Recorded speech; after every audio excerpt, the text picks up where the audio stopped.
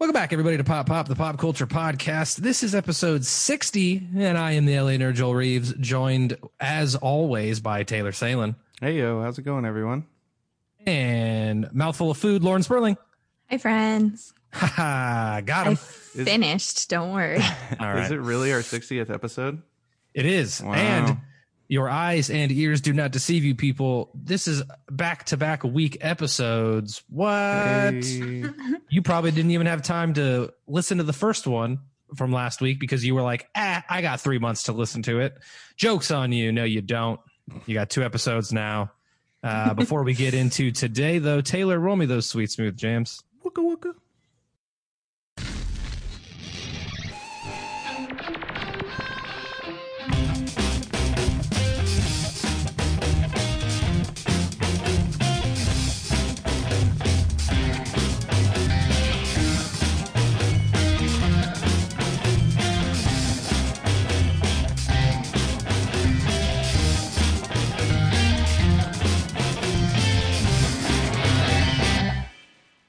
Beautiful. You know what, guys? I think each passing week, this becomes my least favorite segment. But what we've been watching, Taylor, go ahead. Yeah, I mean, I haven't actually been watching too much this week, but I did want to shout out a couple things. The first thing that I watched, again, was, of course, Hamilton. I actually watched it like 3 more times since the last we talked, and I've listened to more times. Yeah, and I've listened to the album. Sarah and I are pretty much like just in love with the album, so I probably listened to the album like 10 times as well. You are a madman. So. Yeah, dude, I really fell in love with it, man, and so I just wanted to shout that out one more time because I really love Hamilton, and I think it's. I mean, you hear a lot of like hype about a lot of things, especially in the entertainment industry, and I think Hamilton is one of those things where the hype is totally. Not only justified, but I mean, I'm pretty much convinced that like not only the music but the show itself is, in both aspects of the thing are pretty much masterpieces. It's just like Taylor's going back to high school to relive his days as a theater kid. Yeah, exactly. Hey, I did, and not in high school, but I did take a Theater 101 class in college. So. There you go. That's it. But yeah, no, I really loved it, and to be honest, it really sort of reinvigorated my my interest or whatever you want to call it for sort of musical theater. So yeah, I just want to shout that out. And then in addition to that, I've also been watching Umbrella Academy season 2. Lauren, you've been watching this as well, right? Yeah, I didn't binge it. I'm trying to make it last. So I think I'm only 3 or 4 episodes in. But it's great. It's so much fun. Yeah, definitely. I'm still on season 1 of that show. Yeah, no, I think the first season it's interesting. It definitely has its flaws, and I think it's funny because there's these 2 shows that came out really close to one another, and that's of course Umbrella Academy and The Boys. And although they're very, very different, they also have a lot of similarities. For sure, yeah. And obviously, I just absolutely fell in love with The Boys, and I think season 1 of The Boys is a far superior season to season 1 of Umbrella Academy. But with that said, I think that at least so far, the second season has really stepped up its game, and I mean, it's definitely sort of taken the show to another level in the season, which is really neat. They sort of take you to a different location, than sort of like the first season, and you also one of the things I noticed actually is that the episodes are much shorter. This season, I believe they were about an hour. I was about to ask. Yeah, they're about an hour a piece. In the first season, give or take a few minutes, and here they're about 50 minutes.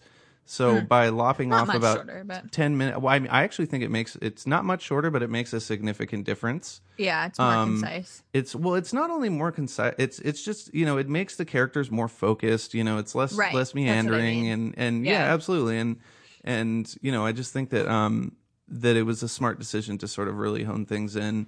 I mean, we'll see if that lasts for 10 episodes, but as of right now, I'm really enjoying it. So just want to shout that out. Are they taking a page out of the second graphic novel and doing the whole like JFK assassination storyline from the comics? Without saying yes. But okay. But you know, they also they also integrated some of that Dallas stuff, which is I believe what the second oh hey, there's Baird making a cameo. Barking at somebody outside. But you know, they sort of integrated some of that stuff into the first season, but you know, this is definitely a way deeper exploration of that sort of material. Cool. Yeah. Yeah, I agree. I mean, I liked the first season. But I think I would agree that The Boys had a stronger first season than Umbrella Academy. It had Umbrella Academy had some moments that I really, really loved. Mm-hmm. Shout out to Cameron Britton, my dear friend, and his wonderful monologue towards the end of season 1. And just, you know, overall the cast as a whole, I think did a decent job, but I think it's stronger this season, and I'm really loving the humor this season, and kind of with number 5, kind of the self-aware elements that he brings to it. Yep. And I haven't read the graphic novels, so I don't know how closely it's following. Oops. Sorry about that. No, that's fine. But I find it very interesting, you know, kind of where everyone ends up and how they get to where they are in, you know, the couple, you know, second, third episode. Yeah, exactly. So. And, you know, I've definitely heard that the ending of this new season leaves a lot to be desired. Let's put it that way.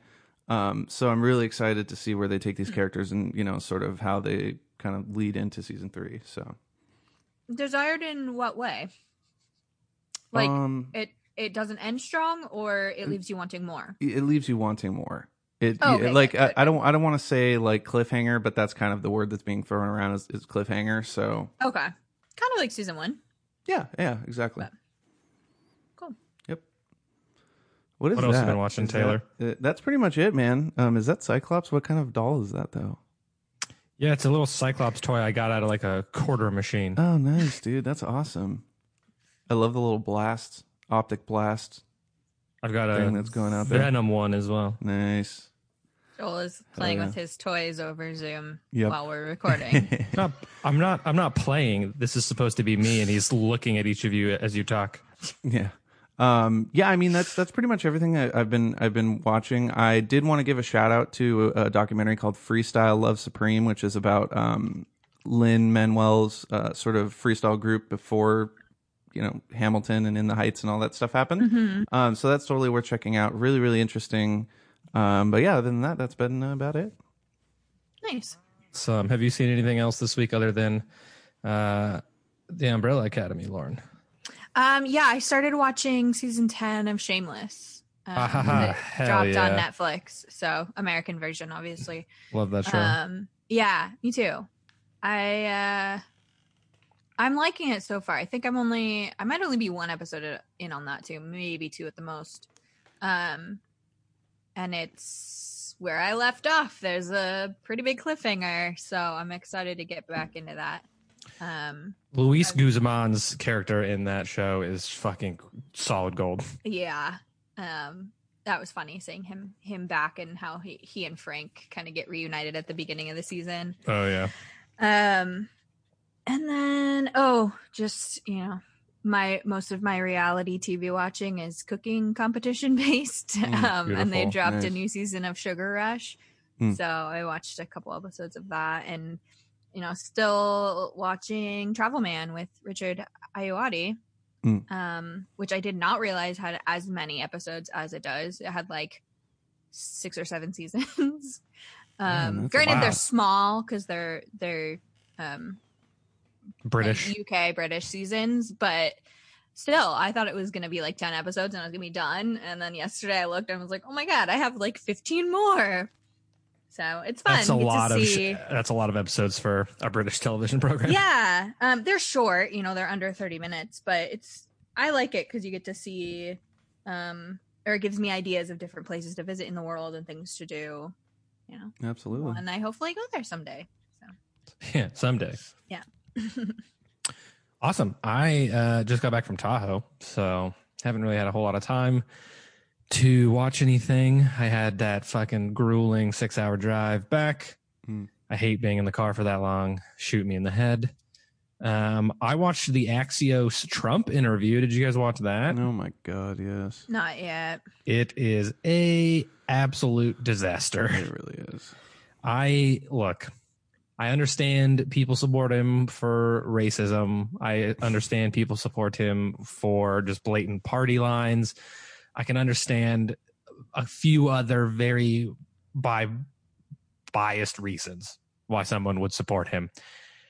I cannot fathom how any educated individual can watch this interview and still support him. Yeah. So if you're listening to this and you do, just know that I think you are extremely dumb. Yeah. I feel like we don't have that kind of viewership, but I fucking hope someone unsubscribes because they get offended from this. It was so like it played like it was a Sacha Baron Cohen skit. Yeah, that's how fucking bad it was. Did you see the video that someone put together of Trump interviewing himself? Him arguing with himself? So freaking brilliant, dude. I was like, this deserves an award right here. It's really good. I have a GIF where the paper that he hands Jonathan Swan it says, "Dear Jonathan, do you like me? Yes, no, or maybe." And then Jonathan looks at it and goes, "No." Yeah. I also saw one. Do you remember that movie, The Snowman? Or no, what was it? It wasn't The Snowman. It was the movie with I can't remember. It's I Gave You All the Clues, Mister, and it's the picture of the drawing of the snowman. Have you seen that meme going around? No. Oh, dude. All right, yeah, I'll have to show you. But the only thing I can think of, it would be Jack Frost. No. It's got Martin Short. I think it's got Michael Fassbender in it, actually. But it was a huge bomb and a terrible movie, so that's why everybody makes fun of it. And my pop filter's fucking coming undone. Oh no, not so. I'm thinking of when he played Jack Frost in that one. Oh yeah, no. Jack Frost was Michael Keaton, I think. It was Michael Keaton. You are. I just heard that question on a Schmodown match the other day. So I do know the answer to that one. Jack Frost was the shit. On the Schmodown. Filmed at Warner Brothers. Fun fact. Winter in the middle of summer. That sounds horrible. Yeah, no, it's called The Snowman. I've never seen it. Well, I've never heard of it. Yeah. Today on What We Have Never Seen, that's a new. That's our new segment. Things we haven't watched. I mean, hey, dude, it's got Rebecca Ferguson, Val Kilmer, J.K. Simmons, and Charlotte Gainsbourg in it. So that's a pretty good cast. It's a Norwegian film, I believe. Oh, interesting. Yeah. Dope. Well, other than that atrocious, god awful embarrassment of our country that I witnessed, I've been watching this new Sky One. I guess it's not new because it's going into its second season, but Brassic, I don't know. It's Brassic. I want to say it's like British and Basic combined, so it's probably Brassic. But it's Joseph Gilgun of Preacher and Misfit fame.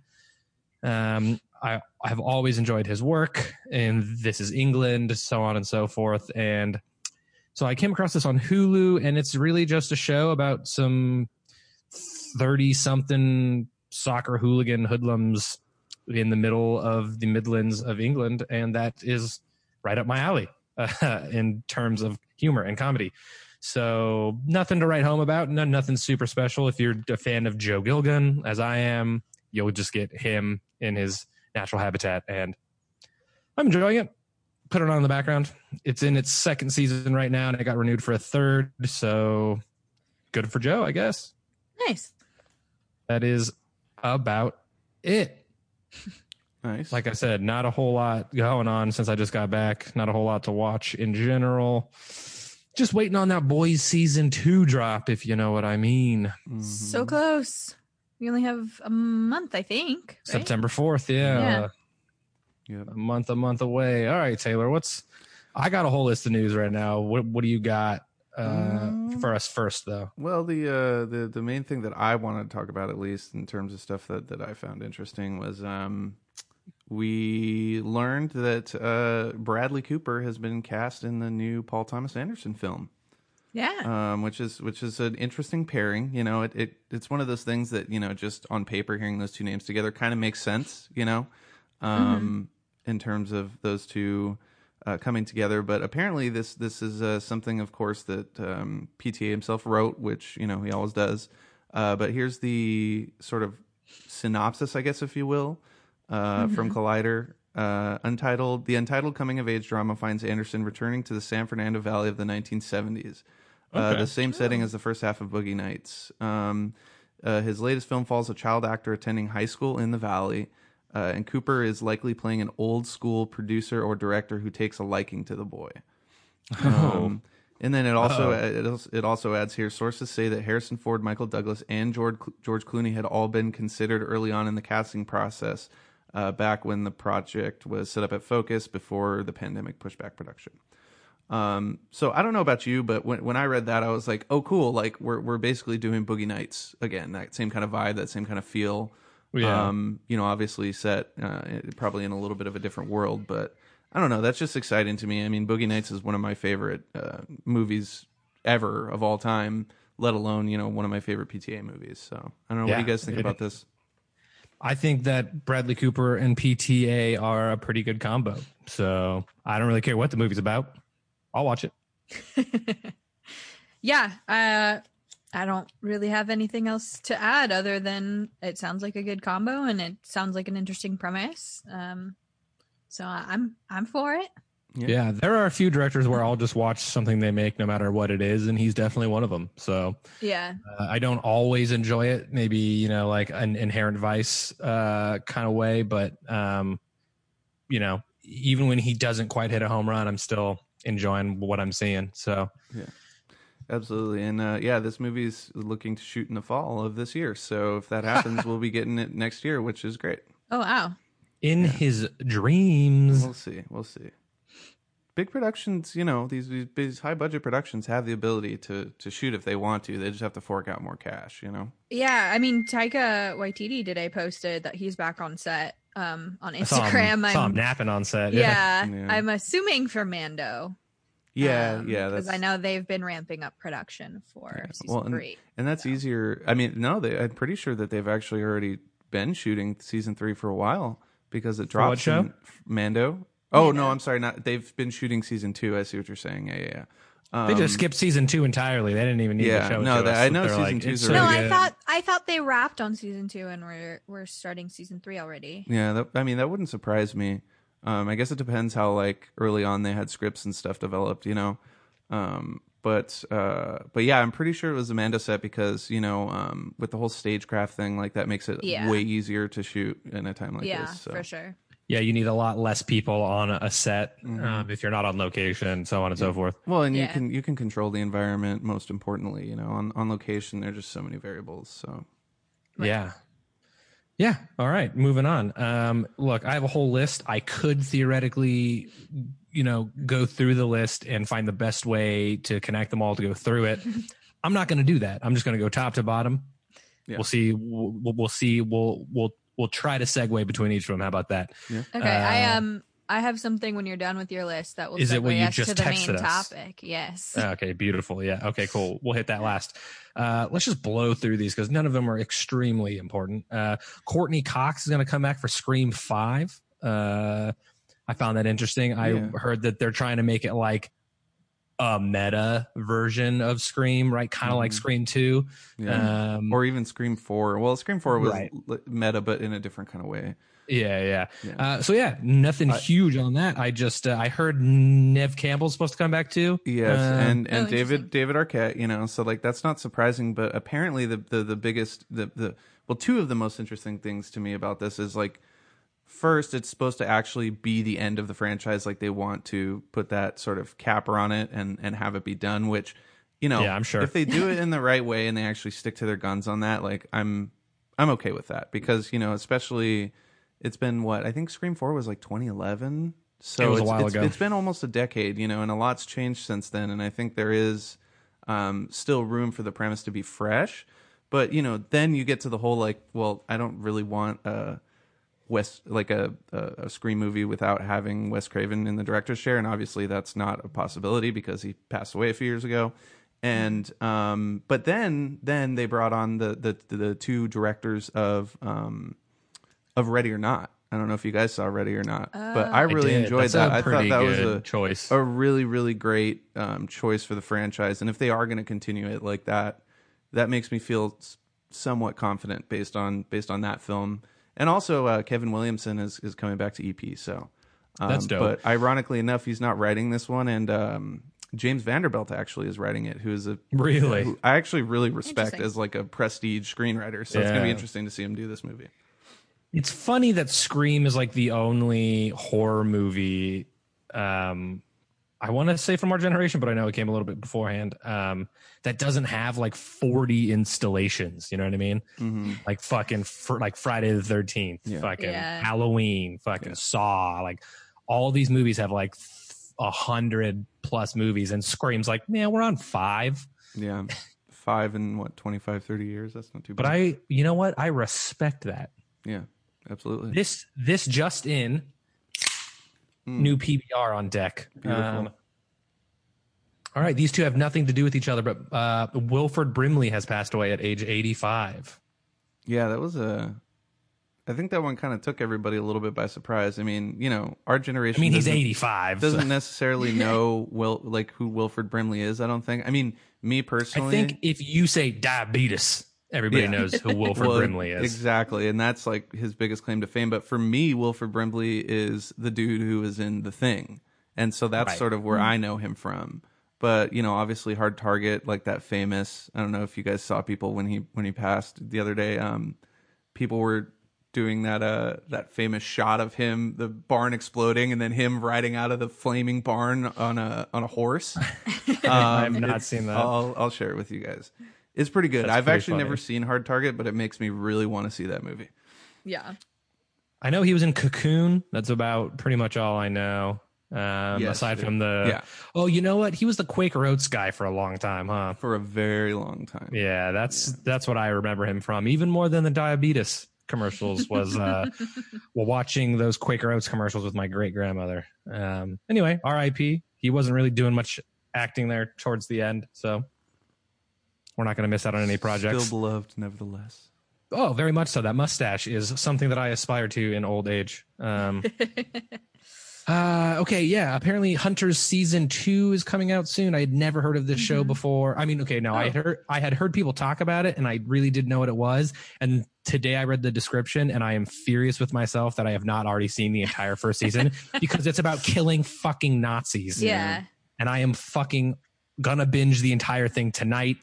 Guaranteed. Fuck you, Umbrella Academy season 2. Killing Nazis is way more important. Did you watch season 1, Lauren?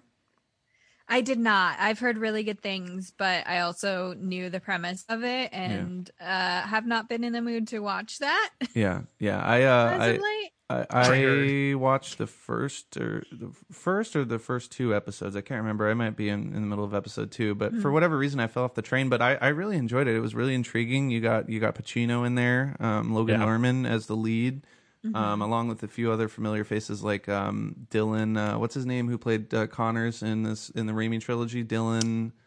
I want to say O'Brien, but that's not what it is. But yes, I almost said the Doc Connors from The Amazing Spider-Man. No, and so he plays like sort of like one of the main sort of Nazis that have sort of like come to America, and like sort of like the whole idea is like there's these Nazis like sort of hiding in America, and it's all about them like obviously trying to hunt them down and stuff. So I mean. From what Jokes I saw, on them, they're not even hiding anymore. Yeah, exactly. That's season 2 logline for you right there. Right. It's produced by Jordan Peele, apparently. Indeed. So I just it's all of these things that I would like, and somehow it flew under my radar, and I'm not going to let that happen anymore. I'm going to start it today, and it's going to be great. We'll talk about it on the next podcast. Moving on, The Rock buys the XFL. He buys the NFL. He buys the XFL. I don't understand this purchase for him, Taylor. The XFL has failed once under whoever the fuck it was a long time ago. It's failed once now under Vince McMahon. No surprise there. Yeah. The Rock thinks he's going to make the XFL popular all of a sudden. I don't buy it. I think it's a poor purchase. Okay, so I mean, do you have any thoughts on this, Lauren? Okay, no. That's what I figured. I did. No, yeah, I just figured I'd ask. Really watch wrestling. Oh, well, no, it's it's or yeah, fighting. It's not necessarily the XFL is football, Lauren. Yeah. What? The XFL is football. Yeah. It's it's like a spring football league, which has been trying to happen. It's an inferior football league. I don't know, man. I think it's actually really interesting. If they had a chance to develop it and hone it, like I think it could have been really interesting. But so I agree with you in a certain respect. And my first thought when I heard this was like, okay, this is either the smartest decision ever or the dumbest decision ever, because you have to have a lot of freaking balls to buy or have co-ownership of not only a sports team but a sports league during an era where sports are pretty much like live sports, at least, are pretty much not happening, non-existent. Except for baseball. Yeah, and some basketball. But great, the two worst sports. Yeah. Hey, I like baseball. Yeah. And so, it's really interesting. I'm curious to see what they were going to do with it. I almost feel like it's The Rock being like going full method from his character in Ballers, Yeah. Like it's the next evolution of his character from Ballers. Yeah. He just, but, touche. But yeah, I mean, we'll see. I'm skeptical, but it could be really, really brilliant, especially since The Rock obviously has a history with football and, played in college and stuff like that. So it's not like he doesn't know the game, Yeah, I just think it has failed twice already. Nobody's clamoring for that right now. They're clamoring for they're clamoring for the real NFL. I just think if you were gonna do it, it would have been better to do it in a time where we have the infrastructure to watch the sports. Yeah. We don't have that right now. Well, and that's what I'm saying, though, is that, in a normal situation, like, this wouldn't even be a possibility. And that's why I say it could either be the most brilliant thing or the stupidest thing, because it's like, if it does work out, and they probably got a fucking deal on this. Like, I can guarantee you Vince McMahon and WWE took a big hit on this one. No doubt. Yeah, and so it's a matter of, like, the risk reward factor, like how much did they actually pay for the league as opposed to the amount of risk? $30. I mean, like I wouldn't be surprised if it sold for like under 500 million. You know what I mean? I don't know what the numbers are, but that's kind of like, something that I could imagine being a possibility. So I don't know. We'll see.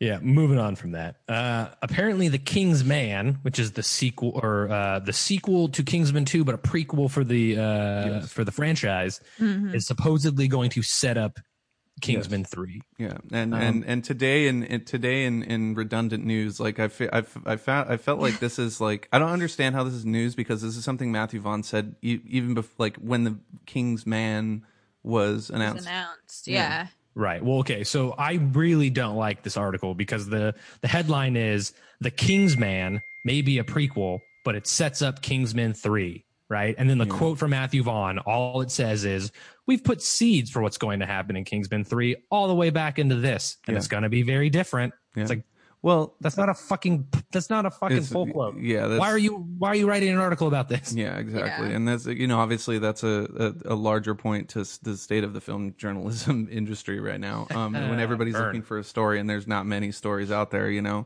But, I mean, I don't know. You know me, huge fan of the franchise. I even liked the second one, even though it was inferior to the first. I'm excited for this prequel, and will I watch the third one? Of course I will. Yeah, and well, I guess, what I was going to say, I sort of lost my train of thought there for a second, is that, Kingsman 3 has already been written. It was actually written before this, and then they sort of, they were going to make Kingsman 3, and then they decided, okay, it'll be better to have this be the setup for that. So it's like, again, I thought it was a very odd choice, but yeah, who am I? Well, hey, Matthew Vaughn is Matthew Vaughn. He knows his shit. So it's like, if he's doing something, there's a reason for it. So indeed, even if Kingsman 2 is a disappointment, still.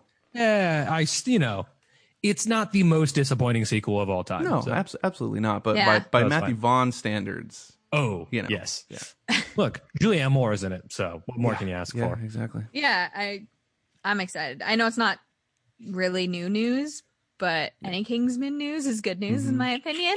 Amen, sister. And I can't wait for all of it. They could make 15 of these movies and I would see every single one. Weird question, but do you think this movie has any chance of being put on VOD? Yes. Yeah. Wait, Kingsman 3 or The Kingsman? The one that's supposed to come out this year.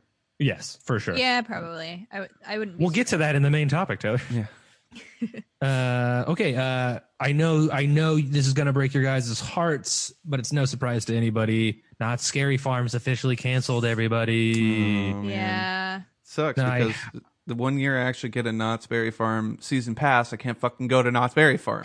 You got a Knott's season pass? Yeah, I got one in like January or February, something like that. Did they refund you? No, I never really asked. I mean, it's only like $5 or $10 more than a ticket, which, you know, tickets for Knott's are cheap. So I was like, whatever. I got to go once. When Pat and I were like 21 or 22, we still lived in Orange County. Mm-hmm. We bought season passes to Knott's. Yep. There was a Applebee's across the street. Yeah. Mm-hmm. We'd get shit faced during Applebee's happy hour and go ride all the roller coasters. It was super fun. Oh my gosh, that sounds awful. Yeah. In the best way.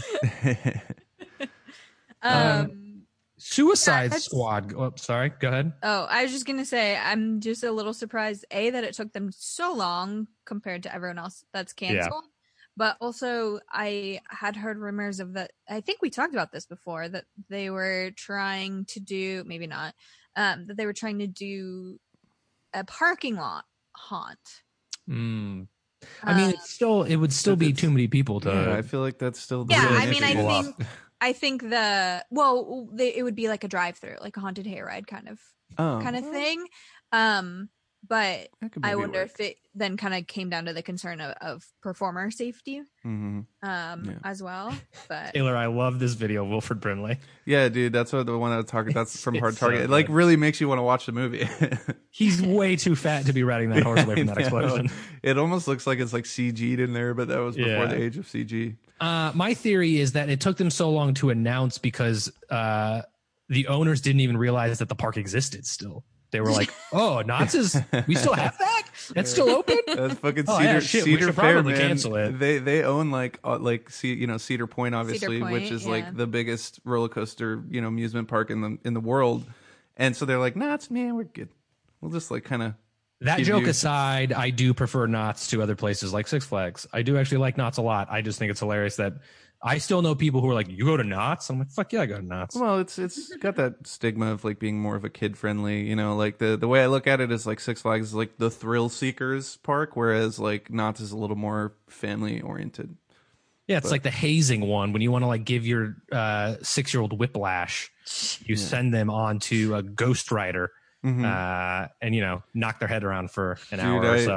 Last time we went, I made Sarah ride Ghost Rider, and she hates roller coasters. And I was like, "Oh no, it's it's good. It's only like 150 feet tall, dude. I got to show you the picture. She's clinging for life on the thing, and I believe her arms are clenched, and she's just like hating it. I was like, I'm sorry. Yeah, it was pretty funny. Sweet. So the Suicide Squad got a new logo, apparently. Indeed. This is a Happy podcast. Birthday, James Gunn. Oh yeah, happy birthday, James Gunn. This is a podcast, so we can't show it to you. But if you go to ageofthenerd.com, you can find this audio podcast with an article, and I'll put it in there for you. Or you could just Google Suicide Squad logo, and it'll come up. Whichever one you want to do. Support us or don't. Whatever you want to do. It looks cool. It's got a bunch of bullet holes in it. It kind of reminds me of like a Quentin Tarantino. Yeah, Kill Bill. Kill Bill-ish vibe. It almost has like a 70s vibe to me in terms of the aesthetic. Which is why I thought Quentin Tarantino. Yeah, exactly. Are you ready to have that on your body, Joel? Yeah, is that what it's going to be? Or look, you guys know I'm going to get out of this however I want to. Oh, I know, but I'm still going to give you shit for it. A film being good is very subjective. Yes. It could be the best movie on the planet, and I could be like, that movie sucked. I'm not getting a tattoo. Where I'm secretly like rewatching it 40 times at home, like, oh, it's so fucking good. Well, it's gonna be like what was it, X-Men Apocalypse, where you're like, this is the best thing since sliced bread. Cut to 4 years later, yeah, that movie sucks. And you know how many times, like, okay, Time Hop really puts me in my place. It like it always reminds me, like, this many years ago at midnight, you thought The Amazing Spider-Man was a great movie, and then like you rewatch it and you're like, God, what the fuck was I thinking? Like, well, I mean, you were just so excited for new Spider-Man, you would fucking take anything that wasn't Spider-Man 3. Yeah, seriously. Yeah, I mean, people still hate on that movie, but it has its merits. I mean, I still remember coming out of The Amazing Spider-Man 2 and being like, that was good. We saw it together. Me and I know, and then we did Ben, donuts in the and then we did donuts in the parking lot in Ben's car. It was great. I mean, I've thought that about Apocalypse. I've thought that about a few different franchises. Okay. No shame.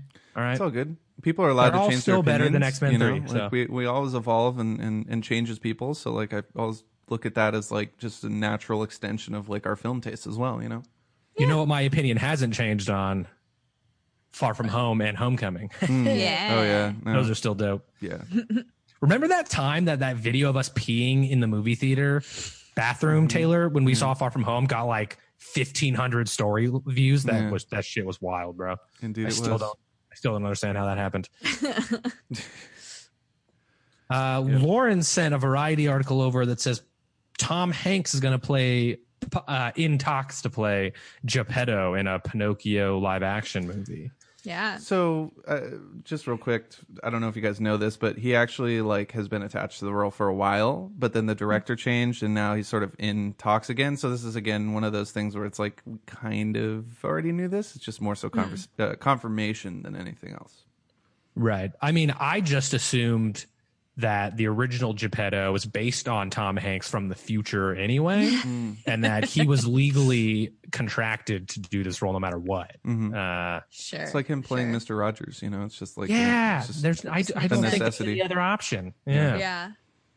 Yeah. I mean, it will reunite him and Zemeckis for the first time since like 2004.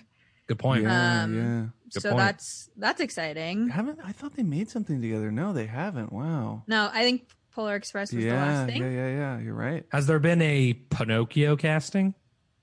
I don't believe so. Gotcha. All I want to know is I'm going to say Tom Holland. What? I mean, I wouldn't be surprised like that, you know. But I want to see Tom Hanks with a Wilford Brimley-esque mustache as Geppetto. I mean, because that's what Geppetto already that's what I'm saying, has. So, yeah. I'm just looking forward to it. It's going to be great. Yeah. What's the next classic Disney film that gets made live action? Go. Well, I mean, we already know that it's going to be Little Mermaid. Right. What? After that, you're saying? Yes, one that's not already been announced, Taylor. I would say Hercules. Hercules. Oh wait, no, but that has been announced. Yeah, that's been announced. I would say it's like you start getting into like, I mean, Hercules was like late '90s. You start really getting into that like early 2000s stuff, like Tarzan. But it has been a minute since Tarzan. Like they made a Tarzan movie in 2017, so it's it's like Robin Hood. They make a Tarzan movie like every 10 years. Yeah. But I guess for me, I'm trying to think of something really solid, but I think about stuff like The Princess and the Frog, which is kind of having a resurgence, with Splash Mountain. Like I could see that being a big ticket. I could absolutely see that happening. Yeah. What if they did a live action Goofy movie? I'd be cool with that. I don't know how I would feel about that. Lauren's face. Well, the way I would look at it is like a Who Framed Roger Rabbit type of thing, where it's like maybe Goofy is... Yeah. But what I'm talking about is they make them look like anatomically correct. Oh yeah, no, fuck that. Man dogs. That's weird. Yeah, no. No, it would have to be if you were to make a Goofy movie, it would have to be in a world where they were still cartoons. Exactly. Yeah. Yeah. Like a Who Framed Roger Rabbit, yeah. Goofs are scary, man. You guys know about this? About goofs? Are they like furries, but but with the Goofy universe? That is fucking terrifying. Yeah, that's super weird. It's frightening. No, thank you. Oh, when I was a kid, I remember that girl that Max had a crush on being pretty hot.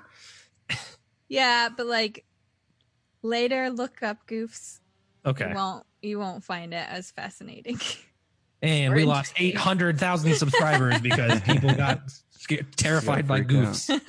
I'm not telling our audience to. I'm just telling you to. Oh, but they're gonna. Yeah. They're gonna. Live vicariously through us. I had one more piece that I forgot to mention beforehand. Let's do it. I find I'm excited about. I don't know about you guys, but Ryan Murphy's new, I guess, mini series. Yes, Ratcheted. Ratched. Ratched. It's Ratched because it's Nurse Ratched from One Flew Over the Cuckoo's Nest. It's kind of her origin story. So starring Sarah Paulson. Mm-hmm. And it has the rest of the cast is pretty great too. Cynthia Nixon, Judy Davis, and Sharon Stone are also in it. It's only 8 episodes coming to Netflix in September.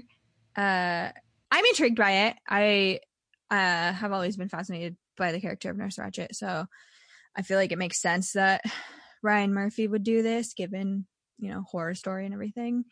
But I'm kind of interested to see how it will differ from like Asylum. Yeah. I mean, do you have any thoughts on this, Joel? I mean, One Flew Over the Cuckoo's Nest is a great movie. It's an undeniable classic. Classic character. I'm kind of afraid that it's just going to ruin the character. Not, you know, like I trust Ryan Murphy, but it's like sometimes you don't need to know the origin story of a character. You know what I mean? Yeah. I cautiously optimistic. I'm going to, you know, wait to reserve my judgment for when it actually comes out. Yeah. I think I concur with that. You know, like I think it could be a case of, like, a good example is Dr. Sleep, right? Where something comes out and actually enhances the previous thing. That movie was great. Yeah. And I still want to watch the director's cut. I hear the director's cut is even better than the theatrical cut. Yeah. It's also a great episode of our podcast. We have a Dr. Sleep review. If you guys want to go check that out. It is one of our more popular episodes of the last year, surprisingly. Really? Wow. Yeah. Well, that's interesting. People were really into Dr. Sleep, I guess. Hell yeah. Yeah. That's great. I didn't realize that. Yeah. But, you know, at the same time, it's like I'm a little hesitant because it's like, okay, like what makes, like, why couldn't he have just used the same, not the same character, but use the same framework of what he's doing now, not call it Ratched, and like just have it be a story about a nurse in the 1960s or whatever it may be. You know, I feel like having everything is a cinematic universe, Taylor. Well, that's what I'm saying. Like, you know, it here's the thing is like that iteration of the thing probably wouldn't get made, and the only reason this probably got made is because it's, you know, related to One Flew Over the Cuckoo's Nest, like you're saying, this whole franchise mentality. Yeah. But, you know, that also doesn't mean that it's justified in existing just because it exists. So again, I'm going to give it a chance, but I also don't necessarily see a reason for this show to exist at the current if we moment. don't get a de-aged Jack Nicholson as a baby, I'm gonna be furious. That'd be weird. To be fair, though, they did it with Dr. Sleep, so yeah, that's true. But I don't think this is gonna be set all that long before Cuckoo's Nest. I don't think so either. I think it's set in the 60s, right? Like. I mean, Nurse Ratched in the this is set in 1947. So it's okay. So it's 20 years before, 20 years, right? Yeah, I guess. Okay. I mean, the original Nurse Ratched is a little bit older than Sarah Paulson. Oh, for sure, yeah. But she could pull it off.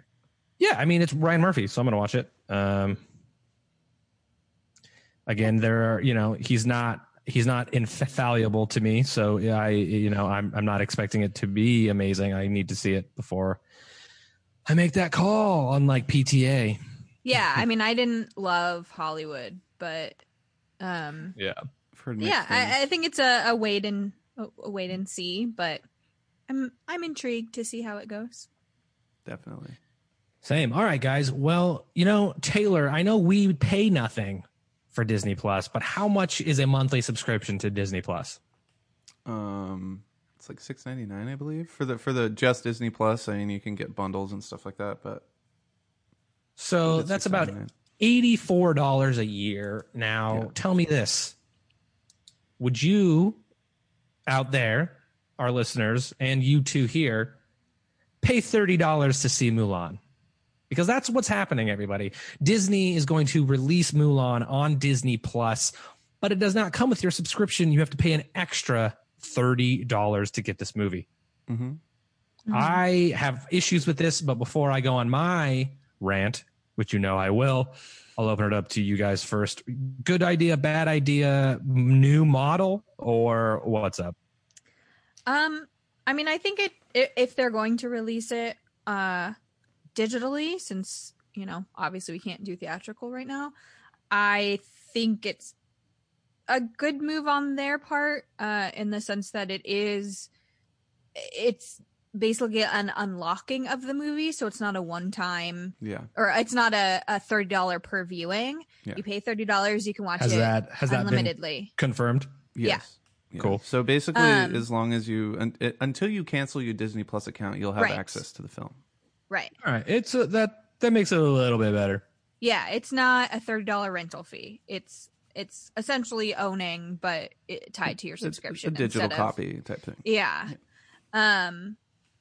Is it a little high? Yes, but since it is, not a one-time fee, assuming that people are going to want to watch it again and again, I don't think it's an exorbitant.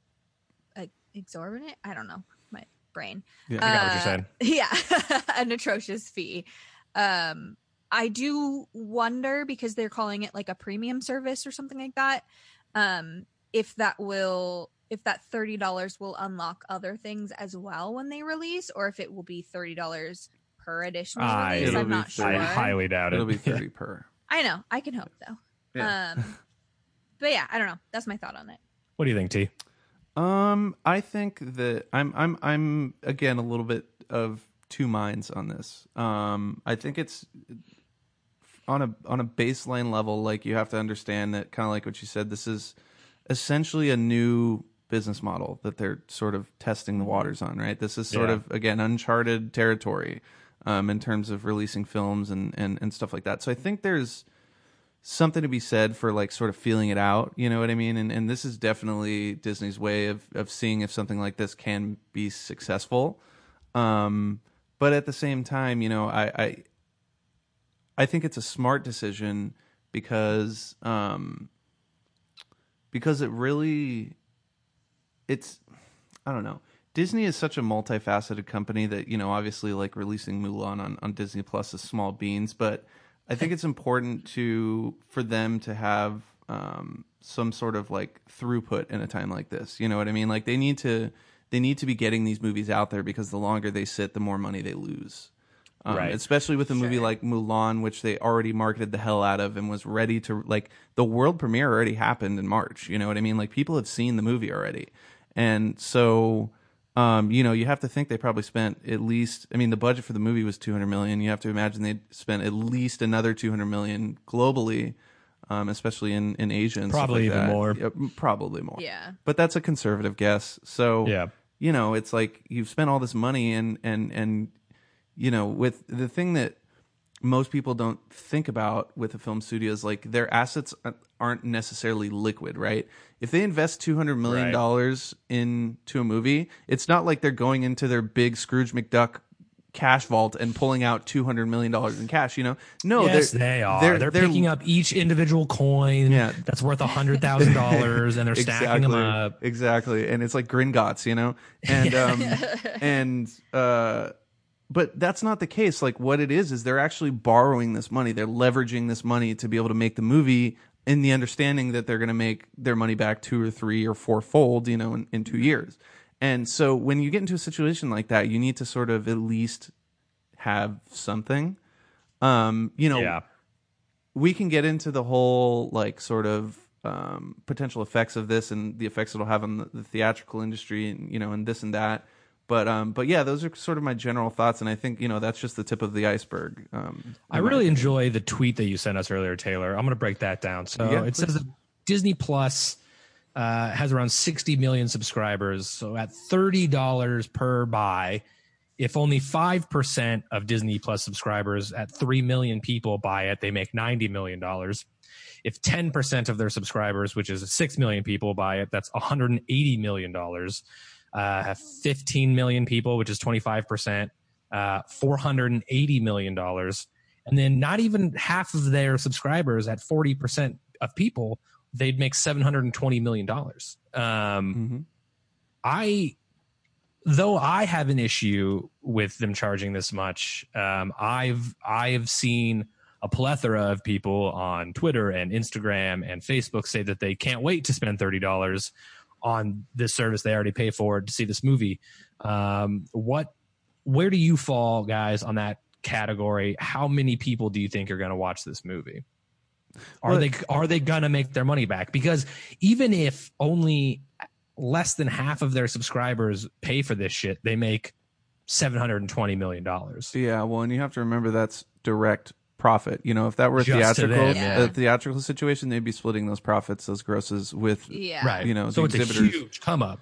Yes, but you know, at the same time, so I think it's a two faceted question you're asking here. It's like in terms of the price, I think the price point is actually about right, honestly speaking. But then you have the sort of whole, you know, why would you subscribe to a service only to pay for like a premium purchase, you know, after you've already subscribed to it? I have my thoughts on this, but I'd actually love to hear your guys' thoughts and then sort of like share my rebuttal. I guess to me, it's kind of like, you know, Amazon Prime. You subscribe to Prime, you get a ton of stuff included, but there's these premium movies that are newer releases and some that aren't even newer releases, but for whatever reason can't be included for streaming purposes in the membership, that you pay for either to rent or to then buy. And I guess it is a little different because with Amazon, you know, you then do own that digital copy, I believe. Yeah. Even if you cancel your subscription. Whereas with this, you won't. But it's not completely unheard of for this kind of thing. It's just I agree. People are relating it more to Netflix than I agree with that. Like Amazon. But they didn't have to release the movie VOD.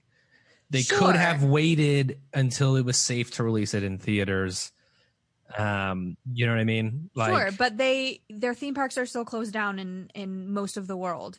So most of their income isn't coming in. So of course they're going to start trying to do things like this. I think it was a smart move to do this with Mulan versus like Black Widow to test the waters. See, I would pay $30 to see Black Widow. Right, which is why I think Mulan was a smarter choice to see, will this work going forward with things that aren't, you know, sensationalized like Marvel. Yeah. So yeah, I think it was a smart business choice personally, and I think it'll be a little bit of a split on if people do it or not, because some people, just for the principle of it, of like, I'm not going to spend more money for this, just won't do it. And I've also seen people who don't want to pay $30 for the film because of you know, comments that the lead actress has been making about North Korea.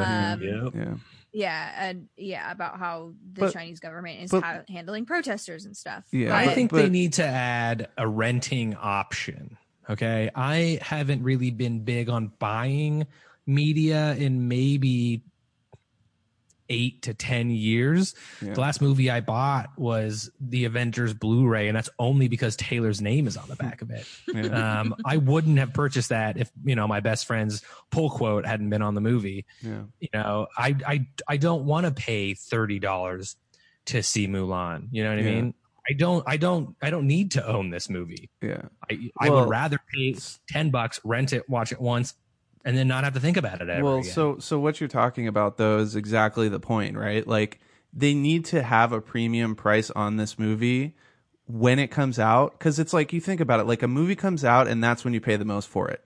Then when it comes on home video, it's slightly cheaper. Then when it goes to basic cable, you know, it's you still pay for your cable, but you know that's included in that. And then eventually the movie is in the bargain bin, and then you know, certain movies become basically worthless after that. Right, and they're trying to get the full theater experience price tag for you being at home watching it by yourself. Not like necessarily. I'd pay $30 to go see this movie if I bought 2 tickets to go on a date. You know what I mean? Yeah. You'd probably or spend if more. I went by probably more. Or if I went by myself, I buy the ticket, I buy a beer, I get some popcorn, spend about $35, right? I'm not doing any of that, but they want me to pay the same amount, and it goes straight to them. It goes all to them. It doesn't go to the theater that I, you know, my local theater, or, you know, the brewery that I'm buying the beer of, or whatever, you know what I mean? They want all my theater viewing experience money for being at my own home. Well, I mean, I think your case is a little bit different than, like, I think there are different perspectives, right? Like, so single people, like, or even people going on a date, like, that's a different story than like a family of four. You know what I mean? Yeah, and I understand. And to be honest, we're not the main demographic for this movie. Like that, we're just not. You know, I think we are because it's not. It's it's not. I don't think it's made for the family of five. You know, like this isn't a kids movie. There's no Mushu. There's no singing. This is like an adult version of Mulan. I think it is for like the Laurens, like the people that like Disney but are adults now. You know what I mean? I can't see the family of the family of five rents it. I don't see the kids being that interested. I don't see the kids giving a shit. Yeah. I disagree. Yeah, I mean, hey, as a fair example, like something like The Last Samurai when I was younger, like I love that movie, and some would call that an adult, like boring adult movie, but like as a kid, I was into that because I was interested by the culture or whatever, you know. And so again, I think there are more variables than that. And also, here's the thing: is all these people who are saying, "Oh, I'm not going to pay that much to do," like probably weren't going to go fucking see it in the theater anyway. They're going to wait, and they're going to either wait for it to be on DVD or TV. And then they're going to catch it when they can catch it. And I've been spoiled by A-list, okay? Exactly. And well, that's the thing is like, I think we have to start getting out of that mentality and start realizing that like, okay, this is basically 2 tickets to the theater in LA. And if you're in a rural area, it's like $10 a piece. You're looking at like 3 tickets. Yeah. That's really not that much. People are like, $30, I would never pay that. It's like, bro, you pay $60 or $70 to go to the fucking movies to watch the exact same shit. The only thing you're not doing is you're sitting at home and you're not in the theater experience, but you can still replicate that to a certain respect depending on the type of setup you have. Like me, you know, I got the 5.1 setup. I got a decent sized TV, you know. I'm coming to your house. Exactly. And so I feel comfortable watching certain things in my house if I have to. I know that I'll get a decent experience. But, you know, I don't know. Yeah, but you also have that rewatchability with this. Yeah. Exactly. In the price. So yeah. I mean, I am mostly playing devil's advocate against totally because I do believe that $30 is slightly too high. Yeah. Of course, there are so many other variables, such as like people who share Disney Plus accounts. It's not going to cost everybody $30 because you split the cost with your friends. You know what I mean? Like, I understand it's not going to cost everybody. Yeah. I'm not going to pay shit for it. Exactly. Obviously. You're going to watch it on my account is what's going to happen. Exactly. I understand that that's a large majority of the people who are going to see it. Yeah. You know what I mean? Mm-hmm. The cost is going to be split between like 5 or 6 friends or whatever. Mm-hmm. I understand. Yeah. I'm just trying to give a point of like, I think $30 is a little bit too high. $19.99 maybe. I mean, that's what most like PVOD prices have been recently. That's what Trolls was, right? I think Trolls World Tour was Trolls only like and the Invisible Man and all that stuff that came out in the beginning of the year. Yeah. I just think they think like, oh, we're Disney, we'll just charge them more. What were we going to say, Lauren? Maybe. What was I going to say? That's a great question. Hopefully it'll come back. I wouldn't be surprised if they do add a rental option down the line. Mm-hmm. That'd be cool. Yeah. But it's just like that's what I'm saying is like there's no incentive for them to add that option right now. What they want to do is make as much money as they can off the PVOD, and then, you know, for instance, like a typical theatrical window before all this happened was about 3 months. So like 3 months you know, down the line in early December, that might actually be really smart around the holidays to make that available for rental. But I could see them adding that option, you know, or just straight up just dropping it on Disney Plus for everybody to watch, you know, and then you can watch it. And you had to wait 3 months, but you know, you also didn't have to spend the $30. Like that's what you're paying for is the ability to see that movie right away, as opposed to having to wait. Right. Yeah, and obviously this comes from my opinion of not clamoring to see this movie. As I said, I would probably pay $30 to see Black Widow. Mm-hmm. But again, I probably wouldn't pay $30 because I'd probably split it with you three or you two for the three of you know what I mean? Like Black Widow would be a movie I'd try to see in theaters, just like Tenet, you know, where it's like that's definitely you get more out of it seeing it in a theater. It comes out. Yeah, I know, right? That's the problem. Like, see it. I'll pay for the PVOD, and then when theaters open up, I'll go see it in the theater. Yeah. So then go see it again. Then you're going to be spending like $60 to see Black Widow, Joel. Yeah. Not if I still have my A-list account. They're not. Let's be honest, Joel. I'm gonna just have to drop this truth bomb on you right now. The A-list is done, dude. The A-list is not happening.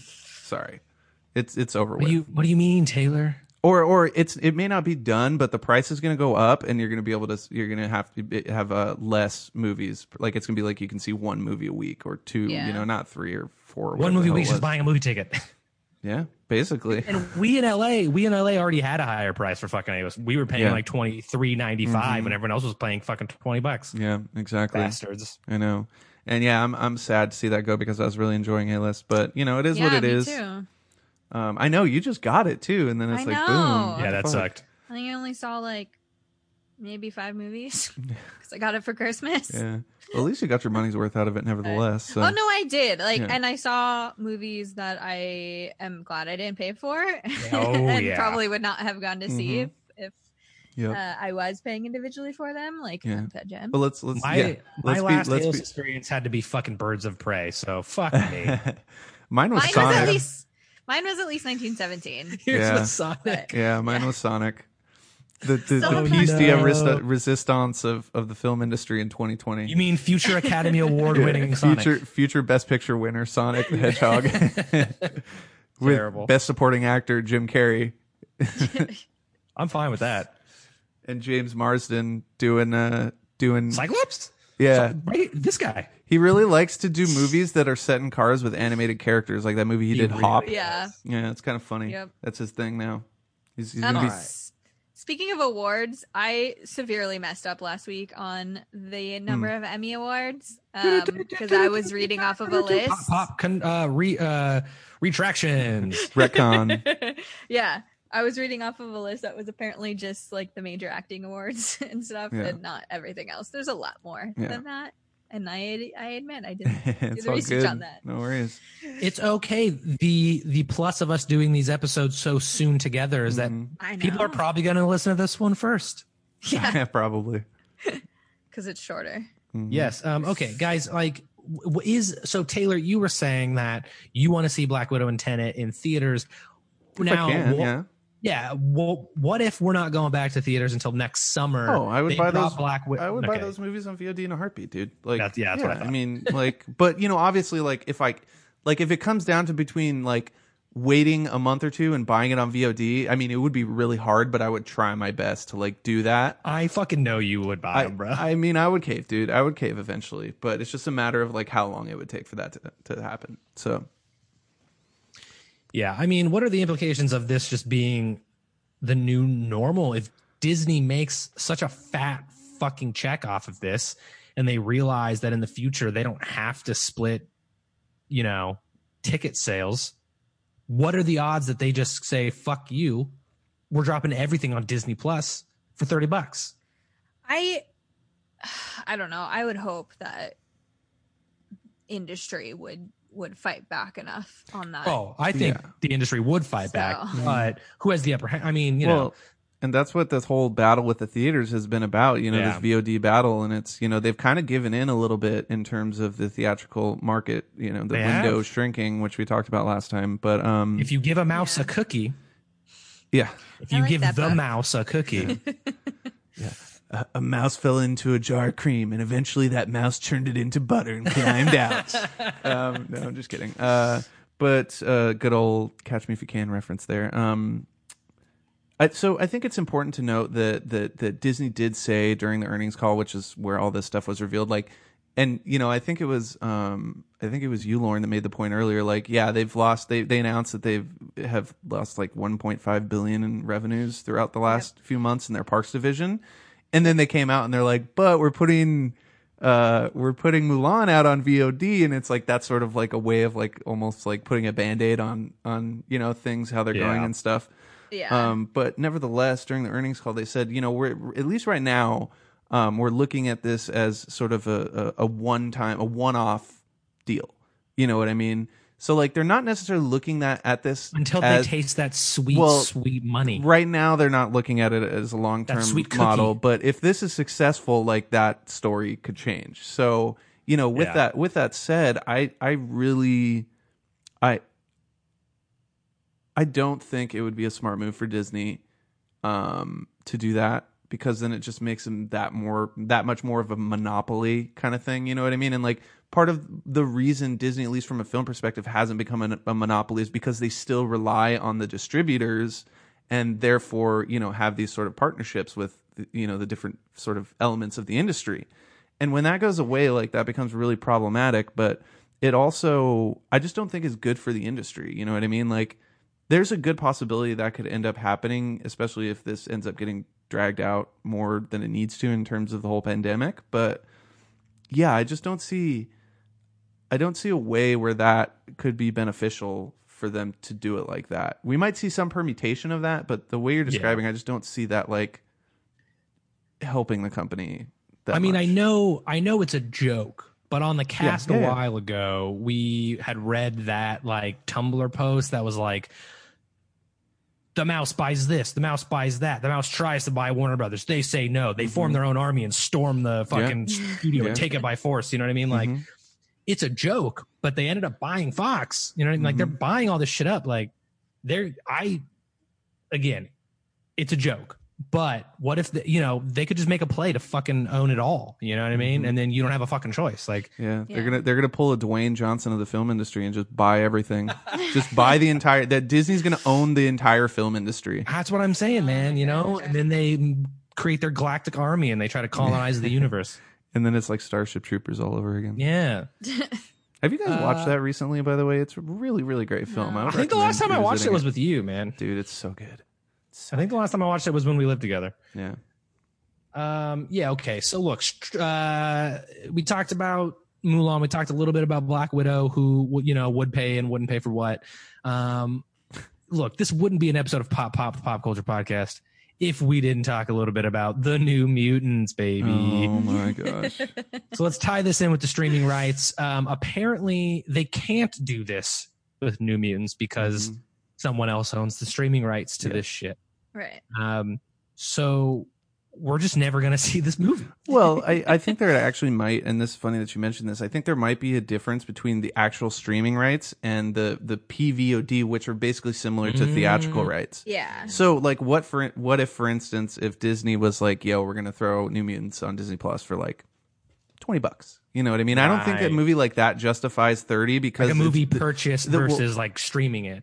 Exactly. But then at that point, it wouldn't be like it would have to be like a 24-hour rental or whatever where it goes away because they still don't have the rights. So it would be a complicated thing. But nevertheless, I just don't see why they haven't tried to figure strike some kind of deal to like just get the rights to streaming for that movie and just fucking offload it. Just be done with it. Like, and to tie back to the Comic-Con, last week's episode, if you guys want to go check that out, I don't like they had this Comic-Con panel, but they didn't announce anything. Like there has to be something on the horizon, or they wouldn't have spent the money to make this fucking panel. They're just putting more money into this movie. They did technically announce a new release date, but also with the it's not gonna happen. Hopefully, like, maybe question mark. So. I mean, I guess technically that was the announcement, and along with showing the first 5 minutes just to get that buzz. But I agree that I feel like there's got to be more to that story coming soon. Yeah, and I think the one thing that we haven't sort of acknowledged throughout this conversation about Mulan 2 is in the U.S., like, it's obviously a different story theatrically. Like the U.S. theatrical industry is pretty much fucked, but internationally it's actually like kind of a different story. You know what I mean? Obviously it depends country by country and how those particular countries are responding to the pandemic, but the way they're looking at it is they're actually gonna, like, for instance, movies like Tenet, and Mulan, and these movies that are coming to VOD in America, they're actually gonna try to push them in the markets where the theaters are open again, the theatrical markets where that's happening. So it's sort of a multifaceted approach, you know what I mean? And they're looking at the domestic side of things far differently than the international side of things. So I think there's something to be said for that. Yeah, I was reading an article today that said that the UK is going to require all theater goers to wear masks.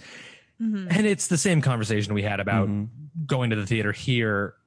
Had they opened up, no one's going to keep their fucking mask on in a theater for 2 hours. It's just not going to happen. Yeah. Well, no, and I mean, I think that actually brings up another good point that I was thinking about too that I forgot to mention earlier is like, okay, so obviously we revel and sort of like heighten the theatrical experience as being the theatrical experience, but nice. Who is that supposed to be? This is Buffy, dog. Oh shit! I didn't see the crossbow. It was blending. It was blending in with your beard. There we go. Now I can see it. The beard's back, baby. Yeah. Dude, seeing the pictures of the old long beard was wild. Right. But point being is that what I'm trying to say is that we revel in this theatrical experience, and for the most part, like I'm a pretty hard, like we all are, I think, pretty hardcore defenders of theaters. But at the same time, like the theatrical experience has gotten pretty shitty in the past. I would say in the past like decade, basically, it's gotten really bad. Yeah, I think we touched on it a little bit.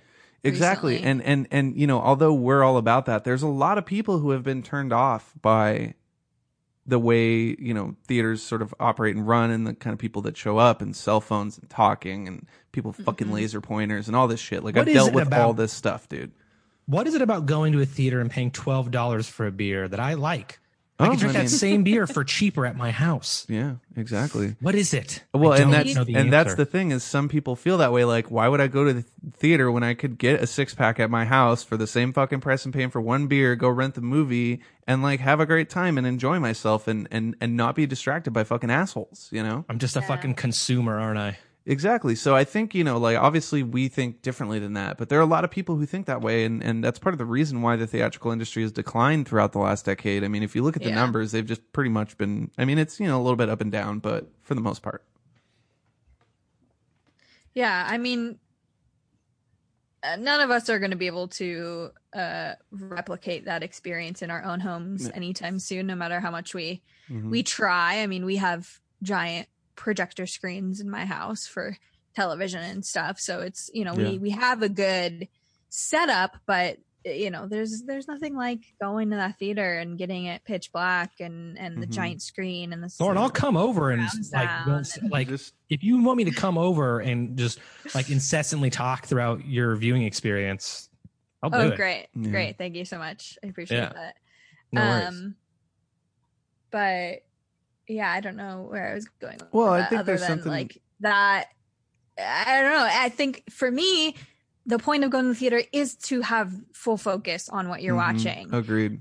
Which clearly not everyone agrees with. Because if I'm home, I'm going to most likely be on my phone and maybe on my computer, and people are coming in and out of the room and talking and stuff. There are distractions. Yeah, there's a lot of distractions. Where in the theater, it's the time to really sit down and focus in for 2 hours. Absolutely. Yeah. Totally. And especially, and it's funny because Netflix actually disagrees with you. They want to, have you heard about this 2 times watch speed thing they're doing? And all the filmmakers are coming out against it because they're like pace is, an important part of telling a story and making a movie in particular. And once you can fuck with that, it's like all that work goes out the window. And I couldn't agree more. I think one of the things I love about the theater the most is that ability to just go into a room with a bunch of random people and all be transported to a place in a time, for an hour and a half, 2 hours. I honestly think, going back to what we were saying earlier of Time Hop calling Joel out, I think that experience does add to that, for better or worse. I think that's why a lot of times these midnight releases, we come out so hyped when it's, a decent movie. Obviously, if it's a completely shitty movie, we'll come out equally as upset. But I think that's a lot of why they resonate so much on that initial viewing, is because of that, that zoned in experience. Yeah. I mean, I think one of the movies that I can think about off the top of my head recently in the past few years where, I felt that more than ever was seeing Into the Spider-Verse for the first time, where it's like, I wouldn't have had that same level of emotional connection and investment in the story had I been watching it at home on it's like you really, I don't know, it just brings something out, which, again, and I think sort of concurs with your point, Lauren. Yeah. I agree. Yep. Well, I think that's pretty much all we can say on the topic. Lauren, are you going to be paying $30 to see this movie? Probably because I want to support, the artists and the non-white leading cast. Totally. Yeah. I mean, indeed. The diversity of it. Yeah. Taylor, are we, and by that I mean, are you going to be paying $30 to see this movie? I'm still unsure. I still really want to see the movie, but part of me like might just wait because I'm a physical media nerd. I might just end up waiting. If the movie's good enough, I might just end up straight up buying it on Blu-ray. So we'll see. I'm not opposed to spending the $30, but I'm also like not quite convinced at the same time. Yeah, my answer is no. So if Taylor receives it, I'll be watching it, but otherwise I won't. Sweet, and then I'll charge you $10 to watch it, and we'll be good to go. That's fine. If I end up watching it, I'm not even really sold that I know, yeah, exactly. No, I've actually heard it's pretty decent from the people that attended the premiere. The word of mouth was pretty good. So no Mushu? I don't know. I think Mushu is actually in the movie, but he doesn't talk. Well, that's even worse. There's a dragon in the trailers. Let's put it that way. All right. Well, thank you everybody for listening to this episode of Pop Pop, the Pop Culture Podcast. Taylor, where can everybody find you on the internet? You can find me at Taylor Salen on Twitter, and that's pretty much it right now. Sweet. Lauren, what about you? I am at _Miss Pixie_ on Instagram and technically Twitter as well. And also follow at Boomstick Theater for some updates on some upcoming projects. Awesome. Nice. Theater into your home. Woo woo. And it's not going to be $30. No. Wait, I don't know. Is it? I mean, unless you want to donate to us, which would be awesome. But beautiful. Yeah. And I'm the LA Nerd everywhere on social media, Instagram, Twitter, YouTube. It's August. There should be this new show called We Watch Weed and Firefly coming out very soon, in which I am the host. I'm looking forward to checking that out. Yeah. Oh, I am very excited for it. I mean, you know how much I love Firefly, though. So. Yeah, exactly. Other than that, just check out other episodes of Pop Pop and see you later, nerds. Peace out, guys. Bye.